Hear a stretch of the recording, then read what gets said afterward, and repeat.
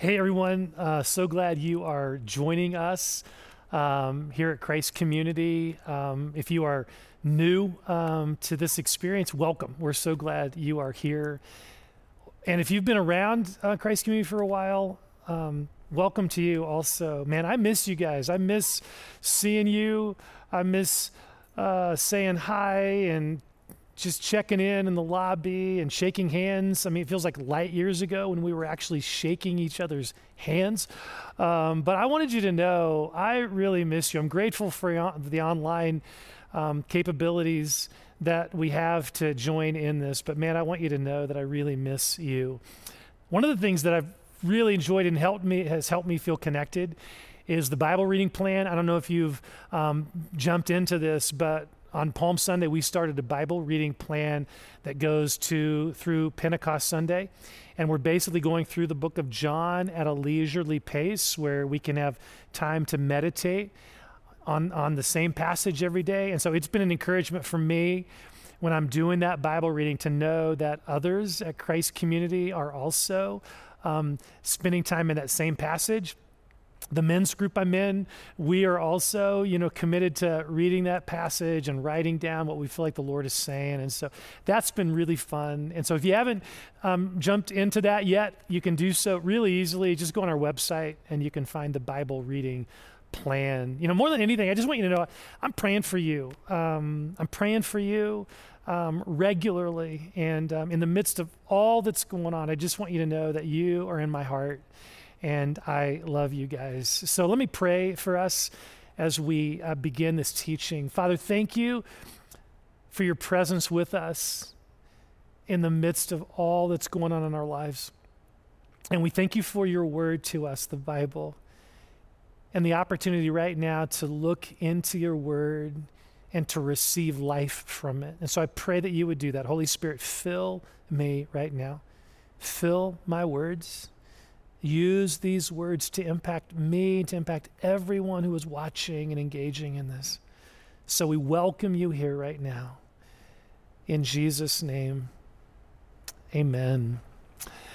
Amen. So we are beginning a new teaching series entitled Finding Peace in the Midst of a Storm. Now, whether you're struggling in the midst of this COVID-19 situation, or maybe you're thriving, in terms of what's going on, the reality is all of us experience storms in our lives. And here's what I'm discovering in this current storm. One of the things that for me personally, goes out the window in the midst of a crisis is my experience of peace. Instead, I find myself becoming more anxious, more self-centered, more irritable, less patient with my wife or with my son Josh. There's nothing like a shelter-in-place order to increase relational friction and tension.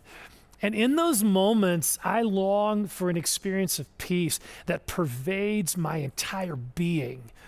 And I can have it. That's exactly the kind of peace God offers us. A whole-bodied peace that impacts our hearts, our minds, our relationships, our entire being. So the question is, how can we experience that kind of peace?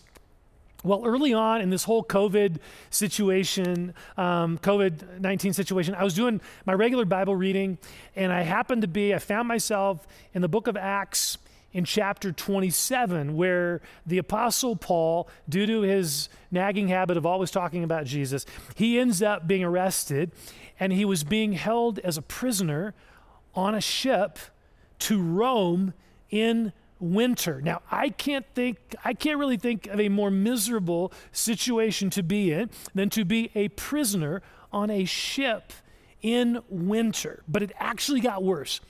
In the middle of this journey, they experienced a horrendous storm, not just a little, few-hour squall or a day-long squall. This was a major storm that lasted for 2 weeks. It was brutal. So the sailors began throwing cargo overboard. Then they throw the ship's tackle overboard. At one point, Luke, who is writing the book of Acts, and he's actually on this ship with the Apostle Paul, he admitted this. Verse 20, when neither sun nor stars appeared for many days, and the storm continued raging, we finally gave up all hope of being saved. Everyone on this ship is feeling anxious and hopeless, except Paul, the guy who was in chains. He stands before the sailors and he says this, "But now I urge you to keep up your courage, because not one of you will be lost, only the ship will be destroyed.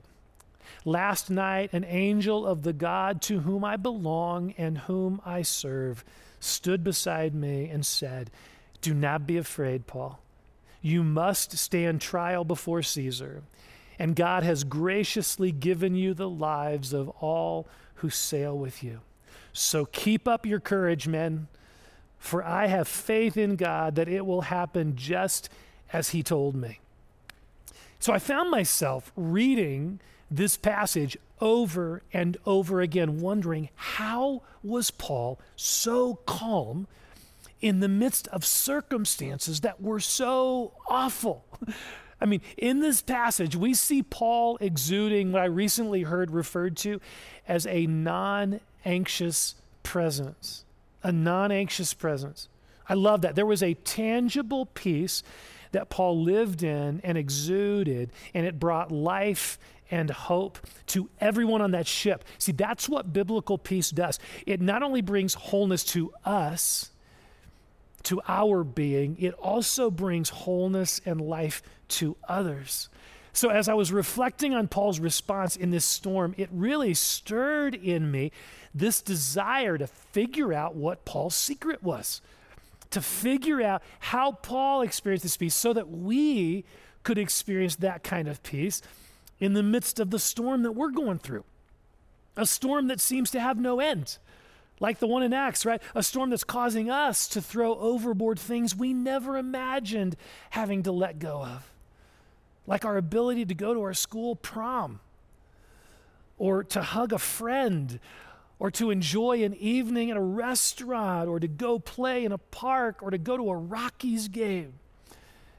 And not only that, I mean, this storm is threatening us in ways we couldn't have imagined 6 weeks ago. Our health, our financial security, our job security. We are in a storm that is robbing many of us of peace.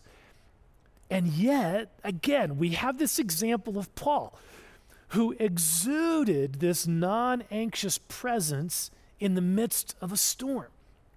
So again, this question, how can we experience that kind of peace, this deeply rooted, solid, courageous, calm peace in the midst of this storm? Well, Paul shows us, not only in his example in Acts chapter 27, but also in his teaching. We actually have a letter from the Apostle Paul that he wrote to a group of dear friends of his who were experiencing a storm. They were experiencing suffering. They were experiencing opposition to their faith. They were experiencing circumstances that were causing anxiety and despair. And so near the end of this letter to the believers in Philippi, the city of Philippi, Paul specifically addresses this issue of peace, of how we can experience the kind of peace that he experienced, no matter what we're going through in our lives. And so that's what we're going to be doing in this series over the next few weeks. We're going to be looking at Philippians chapter 4 in order to learn how we can be a non-anxious presence in the midst of a raging storm. Okay, so Paul begins this very powerful section of Scripture with these words. Now, if you're comfortable, feel free to read these out loud with me. Okay, here we go. "Rejoice in the Lord always. I will say it again, rejoice." In these 11 words, Paul articulates a foundational principle for us experiencing peace in the midst of a storm. See, Paul had learned this secret. If you want to experience peace in the midst of a storm, make the choice to rejoice. Make the choice to rejoice. As we're going to see today, that one choice that we all can make has a huge impact upon our experience of peace in our hearts and our minds no matter what we're going through. Which is why Paul is so adamant about this. Look again at what he says here. Rejoice in the Lord always. I will say it again, rejoice. I mean, Paul is like, look, I don't want you just glossing over this because it's kind of this simple phrase. This principle, Paul's saying, look, this principle can change your life, which is why I'm actually going to say it again. Rejoice. I will say it again, rejoice. This is a choice that we all can make. This is a practice that all of us can engage in, and it will have an immediate and positive impact in our lives. Okay, so let's unpack this practice that Paul is describing, and let me do so by saying right up front what this is not. What this is not. What Paul is describing here is not a pithy, feel-good, fortune cookie kind of self-help advice. This is not simply positive thinking, be happy, look for a silver lining in every situation. No. It actually goes much deeper than that. Paul is specifically describing what we are to rejoice in. He doesn't say, rejoice in your circumstances. He doesn't say, rejoice in your suffering. Put on a fake smile and pretend that everything is well, even though it's not. Fake it till you make it. That's not what Paul is saying here.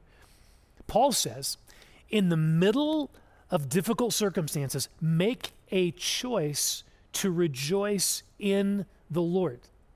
Choose to rejoice in who God is. Now, we're going to unpack that idea in just a moment. But before we do that, I want to look more closely at this concept of rejoicing. What does it mean to authentically rejoice? Not a plastic, fake rejoicing, but a real rejoicing. Well, genuine rejoicing, it requires two things. First of all, a sense of delight. A sense of delight. I mean, rejoicing happens when our hearts are delighting in something. Our 1-year-old daughter takes her first steps. Our child graduates from high school. We get our job back. We save for months and finally are able to purchase a new car. The stock market goes up. The economy improves. We score our best round on the golf course. I mean, when these kinds of blessings happen to us, our hearts are naturally filled with joy. There is a sense of delight that occurs in us. And that delight moves us to the second aspect of rejoicing, and that's expressing our delight. We cheer for our child as they walk across the stage to get their diploma. We shout yes when we catch that huge fish or when our baseball team wins. We lift our hands in triumph, when our boss calls us telling us that we have our job back. Genuine rejoicing is not fake. It is a natural response when our heart delights in something and we express that delight in some joyful way. See, that's what rejoicing is. And that's what Paul is urging us to practice in our lives. But again, notice the object of our rejoicing. Rejoice in the Lord always. See, here's what Paul is saying. Take time regularly to delight in who God is, and then to express that delight in some tangible way. Now, please hear me. Paul is he's not talking about just saying praise the Lord every 2 minutes, like some mechanical rote ritual. That gets old really quick, and it can honestly become sort of artificial. No, he's not talking about that. He is talking about taking the time to actually ponder who God is, how amazing God is, and to let that reality pour into your heart and fill your heart. It's what the psalmist describes in Psalm 37, verse 4 in this way: take delight in the Lord.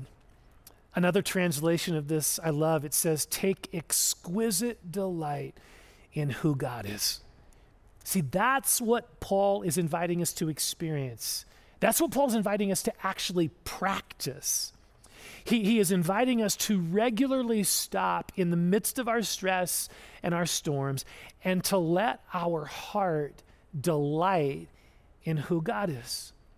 to let our heart get filled up with the goodness and the glory and the presence and the wonder of God. Now, it is at this point that many of us struggle with this idea of delighting in God, and here's why. Here's why. For many of us, it's because our perception of God does not fill our heart with delight.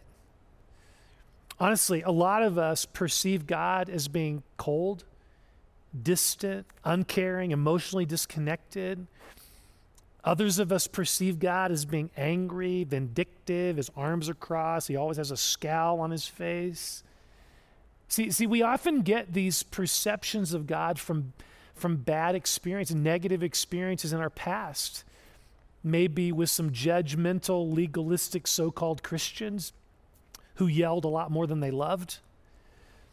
Or maybe we grew up in a home where we didn't really experience emotional connection and love from our father, our parents, or whatever. And so we end up with, unintentionally, this negative perception of God, which makes us have absolutely no desire to delight in him. I mean, you're going to pretty much distance yourself from him, and understandably so. I mean, really, understandably so. I mean, who wants to delight in an angry, distant, uncaring God? But when we begin to see what God is really like, suddenly we want to delight in him. We actually want to delight in him. So what are some specific things about God that Paul delighted in? We actually see Paul, we see this in action in Paul in the Acts 27 passage that we read earlier. Now imagine this scene. He's on the ship, rain is pelting everyone. This is day 14 of the storm. The ship is swaying back and forth. It's starting to fall apart. Waves are crashing over the sides of the ship. The sailors have just dumped most of their cargo. That's the scene. And Paul stands up right then. He stands before them and he says, "Last night an angel of the God to whom I belong and whom I serve stood beside me and said, 'Do not be afraid, Paul.'" In the midst of this desperate situation, we see Paul inwardly rejoicing in and being rooted in two specific attributes of God. The first is God's love. Paul says, "Last night, an angel of the God to whom I belong."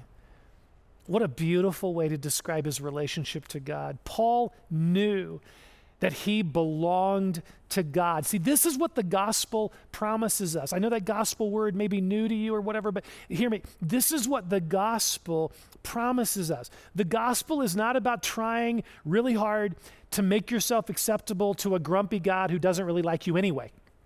No.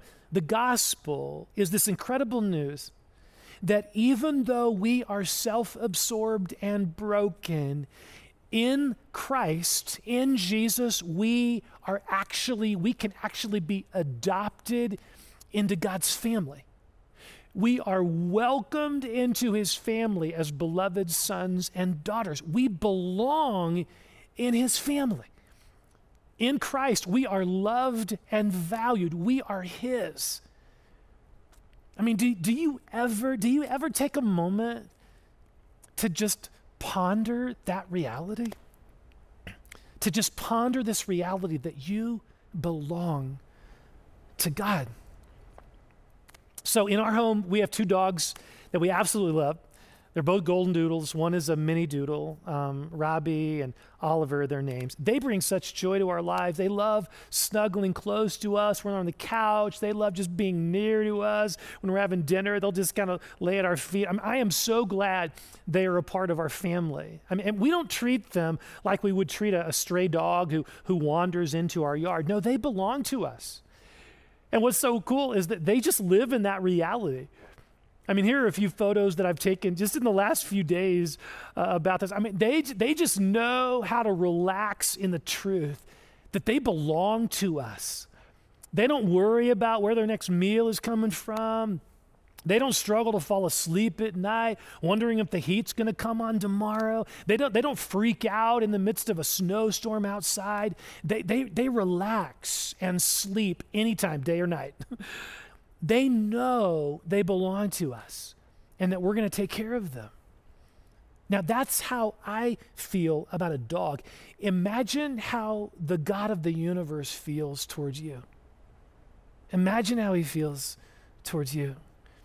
Do you know, really know that you belong to him?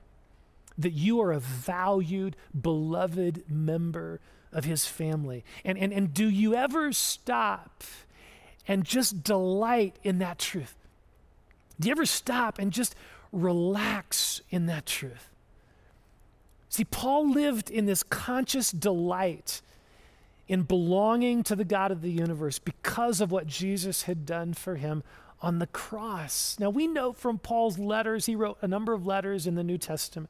We know from the letters of Paul that Paul often would rejoice in this reality. He'd be writing, and all of a sudden he would just go off on this rejoicing in the fact that he belonged to God. And Paul urges us to stop in the midst of our busy lives, to stop and rejoice in this reality as well, whether we're in the middle of a storm or not. This is applicable to all of us, to stop and rejoice in the reality that you belong to him. You belong to him. Now, this doesn't make the storm go away, but it totally changes our perspective in the storm. Now, another thing that Paul rejoiced in addition to God's love, another thing he rejoiced in is God's lordship. He says, last night, an angel of the God to whom I belong and whom I serve. Paul was choosing to live under a radically different paradigm than I do most of the time, just being honest. My instinctive paradigm, especially in a storm, is control. Right? Control, man. Controlling as much as I can control, right? Just controlling things. See, Paul was not interested in controlling things. He viewed himself as a servant of God. He says, the God whom I serve. Paul's posture was a posture of surrender. He knew that his God was Lord of the storm, which is an incredibly freeing perspective to have. I mean, Paul's perspective was, look, I'm not in charge of this. God is. I'm not in charge of this storm. God is. I'm not in charge of these circumstances. God is, right? And I'm just surrendering to his purposes. That's how Paul lived. That's how Paul lived. Now, again, that doesn't mean everything turns out smelling like a rose. I mean, Paul acknowledges to the sailors a few verses later that their ship is going to be destroyed.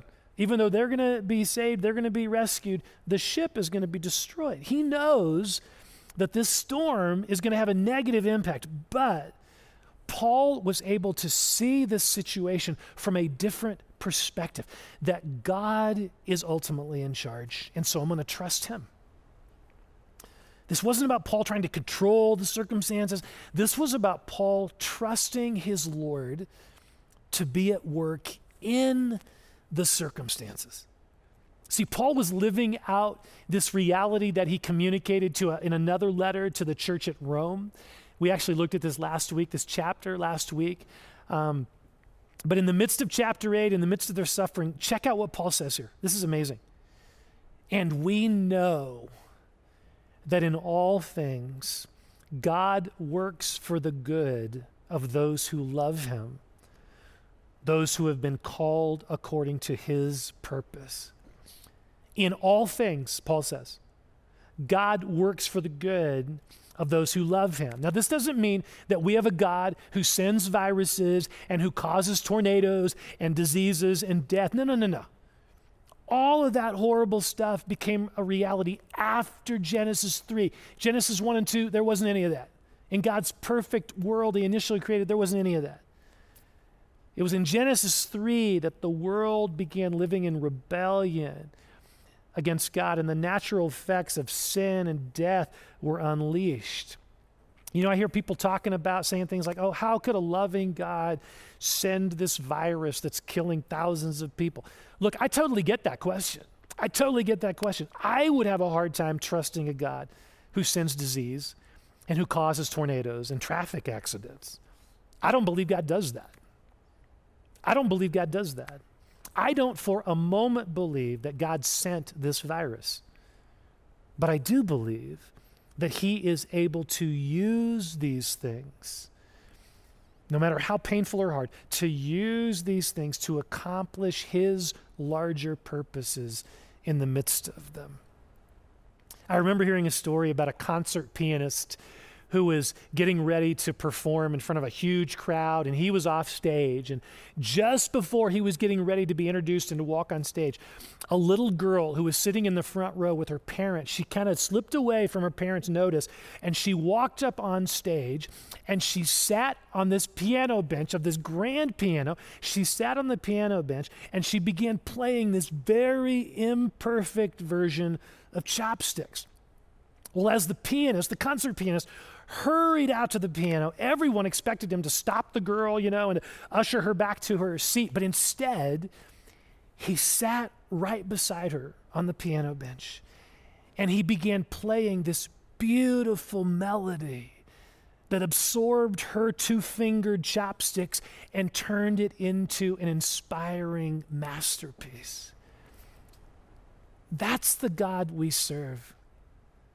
That's the God we serve. God is not this angry, vindictive tyrant sending disease or demanding our obedience, whether we like it or not. No, we know what God is like by looking at Jesus, who gave his life for us. God is for us. He is a good, trustworthy God, the Lord of all, who is able to take our failures and our struggles and our imperfect attempts to do life and turn them into a beautiful masterpiece as we surrender to his loving purposes.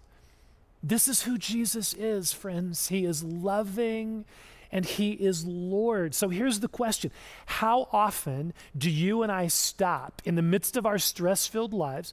How often do we stop and just delight in the wonder of who Jesus is and what he means in our lives? How often do we stop to revel in and rejoice in the truth that we belong to him and that he is in charge and he is working all things according to his purposes?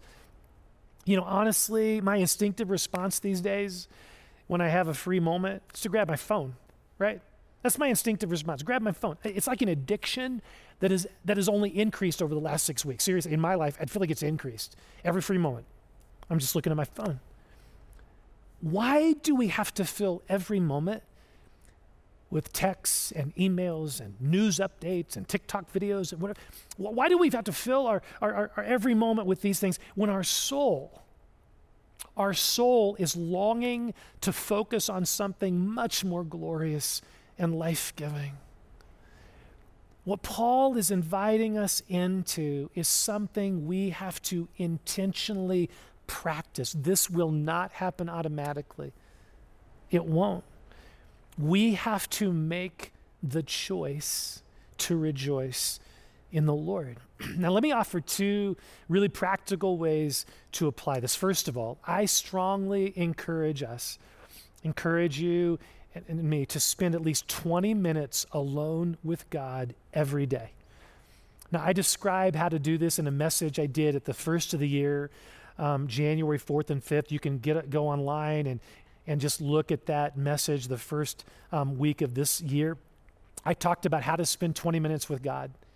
In fact, we also are making available a summary handout describing this. You can find that handout on our website or also as a link below this video. You can get that handout.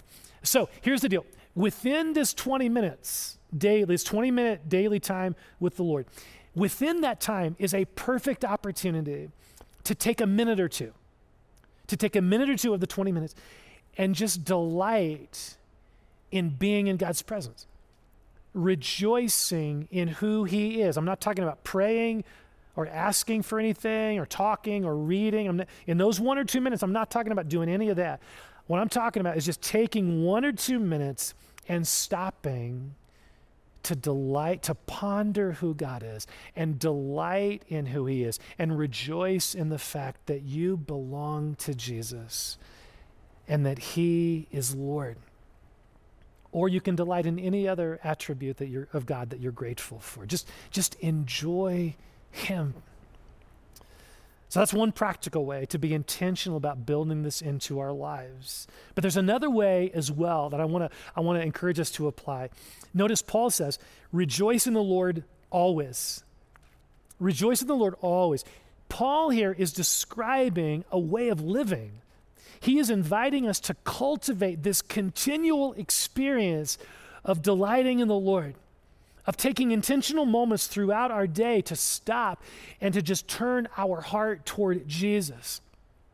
I mean, think about this. What would happen in our lives if in the middle of our day, maybe even multiple times, but what would happen in the midst of our lives, if in the middle of our day, right in the midst of the stress and the depressing news and the anxiety and the sense of loss that we feel, right in the middle of all of that, what if we stopped for 1 minute? We turned off our computer, we put away our phone, we turned off the television, and we chose, for 1 minute, we chose to turn our heart to God, taking 60 seconds to delight in his love or his mercy or his faithfulness or his power, just allowing him to play his beautiful melody over the 2-fingered chopsticks we've been working so hard to compose. There's something refreshingly childlike about this decision to take 60 seconds in the midst of our busy lives and letting the reality of who Jesus is touch and fill our hearts with wonder and delight, so that we choose to rejoice in him in that moment, quietly expressing our love and our trust in him. You can do this at a stoplight. You can do this between virtual meetings when you have a minute. You can do it when you lay down to go to sleep. There are multiple moments throughout our day where we can choose to do this, and the impact will be huge. I truly believe that the more we intentionally embrace what author John Eldredge describes as the 1 minute pause, these 1 minute pauses, the more we do that, the more peace we will experience in the midst of a storm. And the more joy we will experience in the midst of the mundane. Make the choice to rejoice in the Lord and experience the childlike wonder of living in greater connectedness to him throughout your day. Amen. Let's pray together. So I want to encourage you right now, I want to invite you into a couple of different responses. The Lord may be stirring some things in your heart, and this is the most important part of the message right here. How are we going to respond to this? So I want to invite you into a time of response. There are a couple of different responses. One, and again, just quiet your heart. But one, we talked a moment ago about the wonder of the gospel, where through faith in Christ, you can be adopted into God's family. It's not about you cleaning up your life, trying to make yourself acceptable, trying to be a good person. It's not about any of that. It's not something God forces you to do. It's something he invites. It's a gift he invites you to receive, and it's made available through Jesus. So if you would like to be adopted into God's family, if you would like to enter into a relationship with God and become a son or daughter of God through Christ, I want to lead you in a prayer right now where you can do just that. You can pray in the silence of your heart. You can pray out loud, but pray with me. I'll give you an opportunity to repeat after me. Okay, so here we go. Just pray with me. Dear God, I realize that I'm a sinner and that I'm separated from you. But I don't want to be separated from you. I want to be adopted into your family. I realize there is nothing I can do to earn my way to you. So you did something for me. You sent your son Jesus to die on the cross, to pay the penalty for my sin. Thank you, Jesus, for doing that. I choose right now to place my trust in you. And I receive your life. Come live in me through the presence of your Holy Spirit. Forgive all of my sin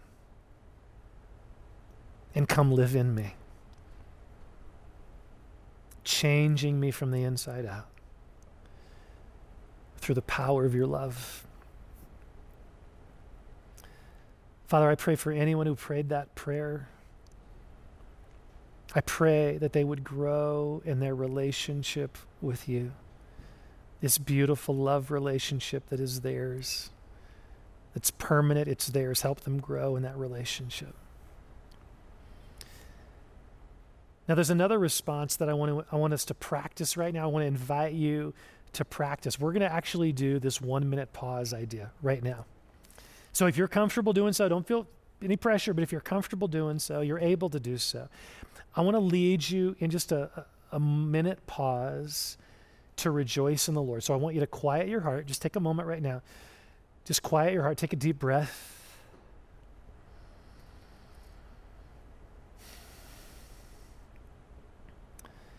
Now I want you to just just for a moment, think about the fact that because of Jesus, you belong to God.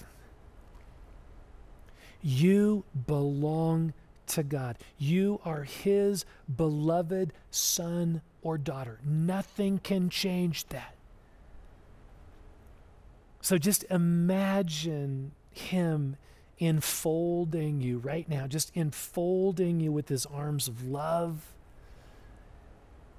Maybe in a bear hug, or maybe you sense just him, imagine him more as a mist around you. But whatever it is like for you in your imagination, just imagine this and think about the fact that he's got you. He's got this situation. Nothing can separate you from his love.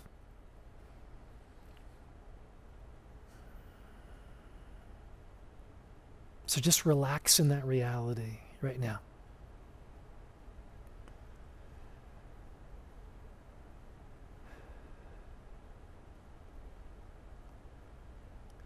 Enjoy that reality right now.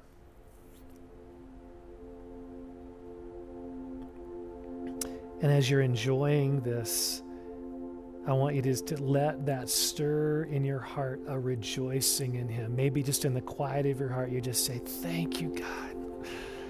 I love you. I delight in you. Just rejoice in him.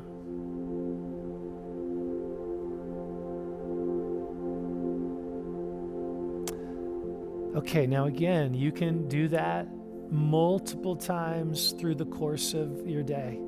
Multiple times. It doesn't take long. Just do this. Now, some of you, you may have found that really hard to do, which is totally okay. This is going to take practice. I mean, we're not used to slowing down. Even if it is for just 60 seconds, we're not used to slowing down. So be kind to yourself. You will get better at this through practice. I promise you, you'll get better.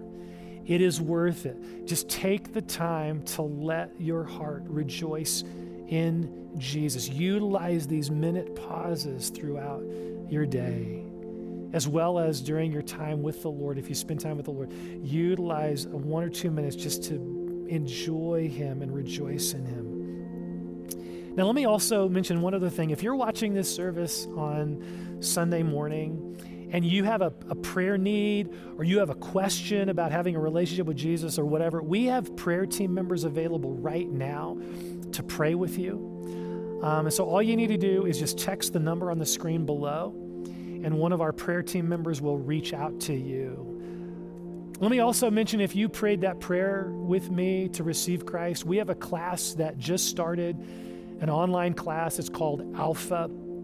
It would be an awesome next step for you to grow in your relationship with Christ. It's a non-judgmental, safe environment for you to explore who Jesus is and how to pray and all those things. So check out our website. You can find out more information about Alpha. Well, let's take time now to rejoice in the Lord and to worship this amazing God as our worship team leads us into his presence.